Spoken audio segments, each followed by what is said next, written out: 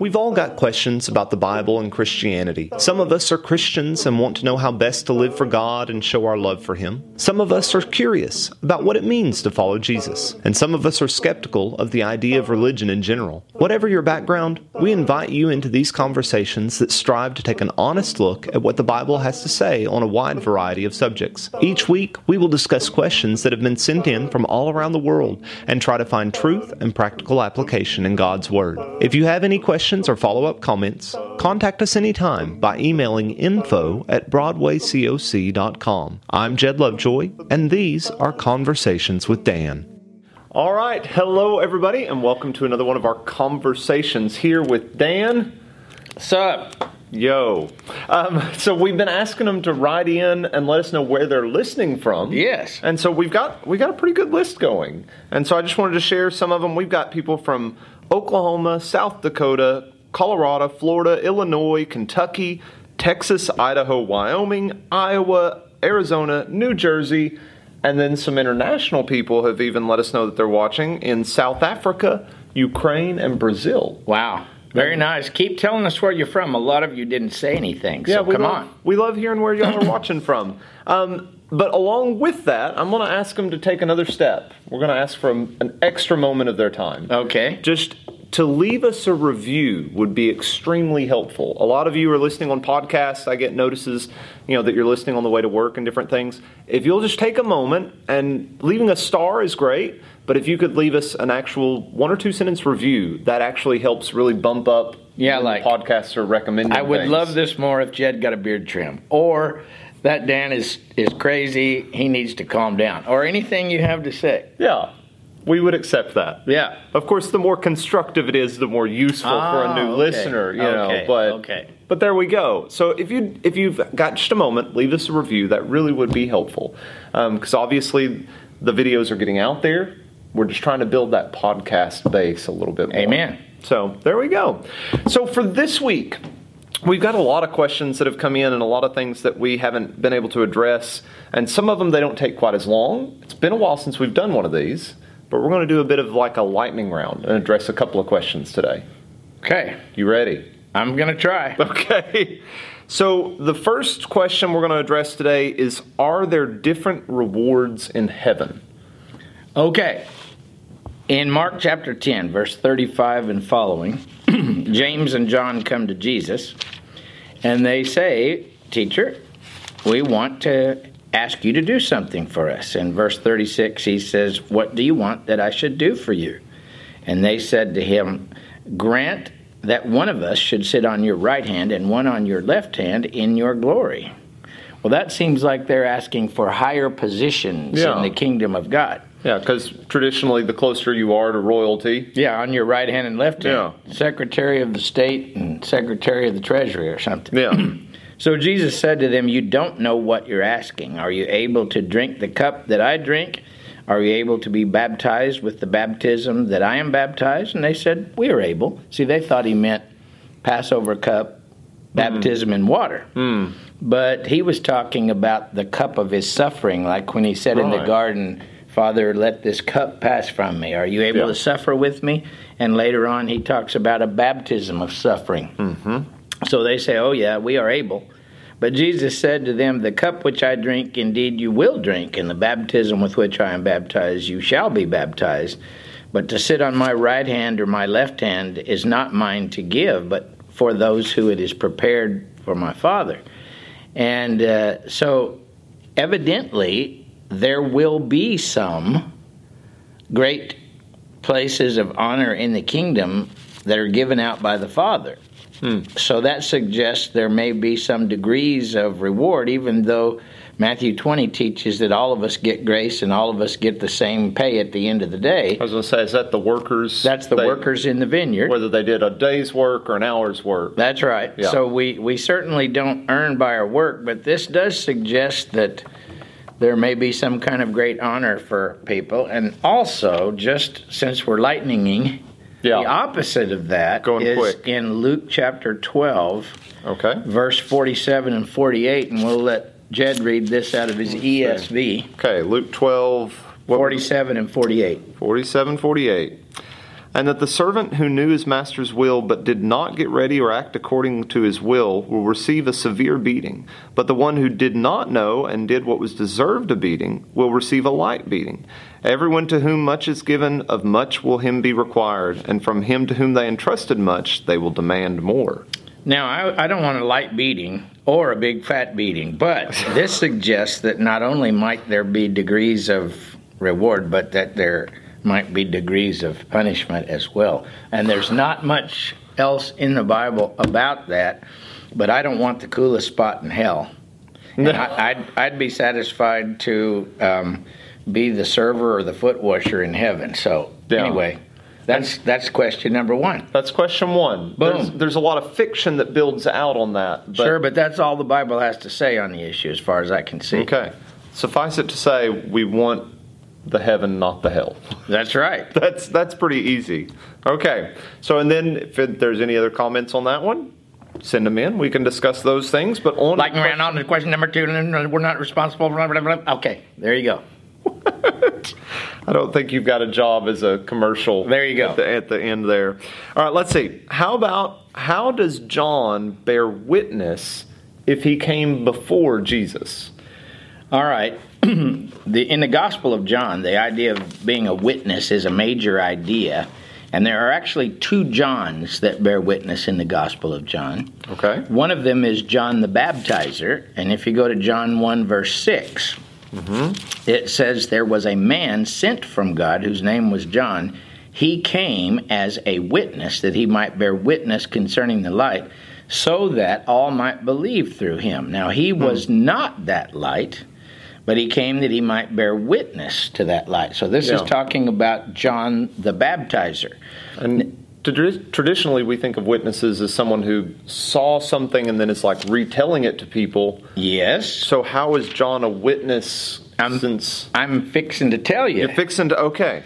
Okay, so in John 1:19, you have a section that's actually called the testimony of John the Baptist. And they ask John who he is, and of course he says that he's not the Christ, and two different groups come and ask him, and finally they say, well, if you're baptizing in water and you're not the Christ, why did you come baptizing in water? So drop down to verse 30 and read 30 to 34, and this explains John's eyewitness testimony. Okay, so starting in verse 30, this is he of whom I said, after me comes a man who ranks before me, because he was before me. In other words, Jesus existed way back at the beginning, and John was his forerunner on earth. Yeah. John came before him on earth, but Jesus existed long before. Go ahead. All right. I myself did not know him, but for this purpose I came baptizing with water that he might be revealed to Israel. And John bore witness. I saw the Spirit descend from heaven like a dove, and it remained on him. I myself did not know him, but he who sent me to baptize with water said to me, he on whom you see the Spirit descend and remain, this is who baptizes with the Holy Spirit. This is he who baptizes with the Holy Spirit.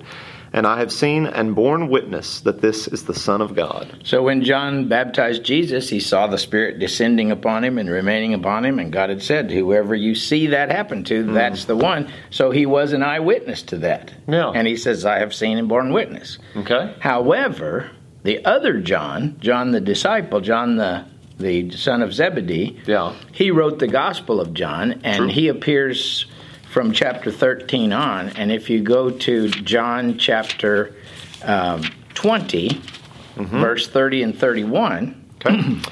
He says, now Jesus did many other signs in the presence of his disciples, which are not written in this book. But these are written so that you may believe that Jesus is the Christ, the Son of God, and that by believing you may have life in his name. All right, so John is writing this gospel, telling what he himself saw, so that other people can believe and have life. But when you get to the end of John's gospel, and John's name is never mentioned, but he is called the disciple whom Jesus loved, or the other disciple, or the disciple that leaned back at Jesus' breast on at the supper.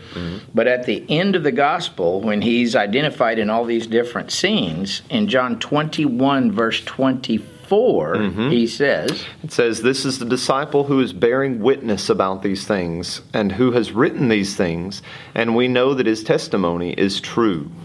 Now there are also all right, that's good. So John the Apostle lived through this and saw this, and he bore testimony. His gospel is called a witness. Okay. One last text, and our lightning on this one is done, is 1 John chapter 1, verse 1. Okay. Where the Apostle John makes it quite clear that he is an eyewitness. Go ahead. Yeah. He says, "That which was from the beginning, which we have heard, which we have seen with our eyes, which we looked upon and have touched with our hands, concerning the word of life." All right, so his personal contact with Jesus was physical. It was audible. It was visual. He actually saw, heard, and touched, and he's bearing witness to us. Yeah. And then shares that with everyone. Okay. So we get 2 Johns for the price of 1 question. Yeah, we got 1 question, 2 Johns, witness, bada bing. We're ready to rock and roll. Okay. And so the last one that we're going to cover today. Let's do it really quick. He's having too much fun with this. Okay. All right. So here we go. Since Scripture lists Priscilla first, so when it's talking about Priscilla and Aquila, it usually lists her first. Does that mean that she's the more competent of the teachers? And then they kind of add on to that, just because, and we've talked about this in other videos people can watch, women can't teach in the assembly, so like having someone on the Sunday assembly teaching. Does that mean that they can never teach outside of the assembly? Okay, first of all, the only time we have Aquila and Priscilla teaching is in Acts 18, at the end of Acts 18, where they take Apollos aside and they teach him more perfectly the gospel. And it's highly likely that Priscilla participated in that teaching, though the biblical account doesn't go into what happened in the private setting when they, the 2 of them, taught him more perfectly. But it is plural. It doesn't say Aquila taught him. It say Priscilla and Aquila taught him. So I would put with that 1 Corinthians 14, verse 34 and 35, which tells women to be silent in the assembly, but then tells them that there's a different situation when they're at home with their husbands. So if I can get to Corinthians in my Bible, it's hiding from me. Well, without reading it, it just simply says that the situation with one's husband at home is different than it is in the assembly. Yeah. So we know that women could speak and interact and converse about biblical things that in home situations. The 1 Timothy 2 passage, 1 Timothy 2:11 and following, says she should not teach or exercise authority over a man. And that one, I believe, has to do with the assembly. So you have the assembly on one end, where it's clearly forbidden. You've got home on the other end, where it's okay with your family, with your husband. Yeah. And then you've got all that gray area in between. We have things like, what if 2 couples are sitting having a discussion? And then we have, well, what if a man and a woman are teaching some middle schoolers? Or then you have, well, what if you've got Sunday class and you've got 80 people in a fellowship hall class, and it goes from there all the way up to there. So while the Bible doesn't address every situation in between, there's a principle, and I think we should try to make our decisions and our judgments between home and the assembly based on, what do you think the intent of God is, and where do we violate that intent? And we should also give grace to each other a little bit, because that line is not completely clear where we draw it. So that's all I have. As Forrest Gump says, that's all I have to say about that. So I just want to, on the first part of his question, I'm not going to push too much. I do want to get through some of these. She probably had a part in teaching Apollos. Yeah, but is there any significance to the fact that Scriptures usually list Priscilla and Aquila instead of Aquila and Priscilla? She seems to probably have been the dominant personality, I would think. That's just an idea. I couldn't prove it to save my neck. Yeah. So there's nothing that says for sure there was like a tradition that if the female was listed first. Romans 16, you have in verse 2 through 4, Paul's talking about Priscilla and Aquila and the church that is in their house and how they had risked their lives. And I'm not sure about the listing there. Romans 16. 16. Let's see. Verse what? Start with verse 2 or 3 right there, verse paragraph. 3. Yeah. So greet Priscilla and Aquila, my fellow workers. So there she's listed first. Yeah. Keep going. Who risked their necks for my life, to whom not only I give thanks, but all the churches of the Gentiles give thanks as well. And then it continues to list other people. All right, so Priscilla and Aquila. Yeah. And again, she's listed first, which probably indicates he thought of her first when he thought of the couple. There you go. Yeah. And anyway, we could give our own personal thoughts on that. There's many women that are very great in the kingdom. Their work is great. Their knowledge of God's word is great. They're a part of many conversations with both men and women where biblical study is going on. But if they're great in the scriptures, they realize that their place is not publicly teaching men in the assembly. Okay. And as with many of our discussions, it gets back to what's the heart and the intent of the decision. That's right. That's right. And a man, any man that can't learn from a woman is crazy. Agreed. Much agreed. But both men and women need to submit to what it says in Scripture. Yeah. So. And then we could spend a whole bunch of time in Ephesians No, we're not going to do that right now. We're doing lightning. This has been really good, lightning. Yeah. Boom, boom, boom. Well, I mean, when you have, right now we've got 2 pages of questions, and that's not all of them that have come in. It is hard to work through all of them. Lightning. We do our best. Some of them we just are responding to in comments in the videos, but sometimes working through them with everyone is a good thing. Yeah, and outside of the teaching arena, you got Deborah, that was a great judge in the Old Testament. Mm-hmm. You've certainly got Esther.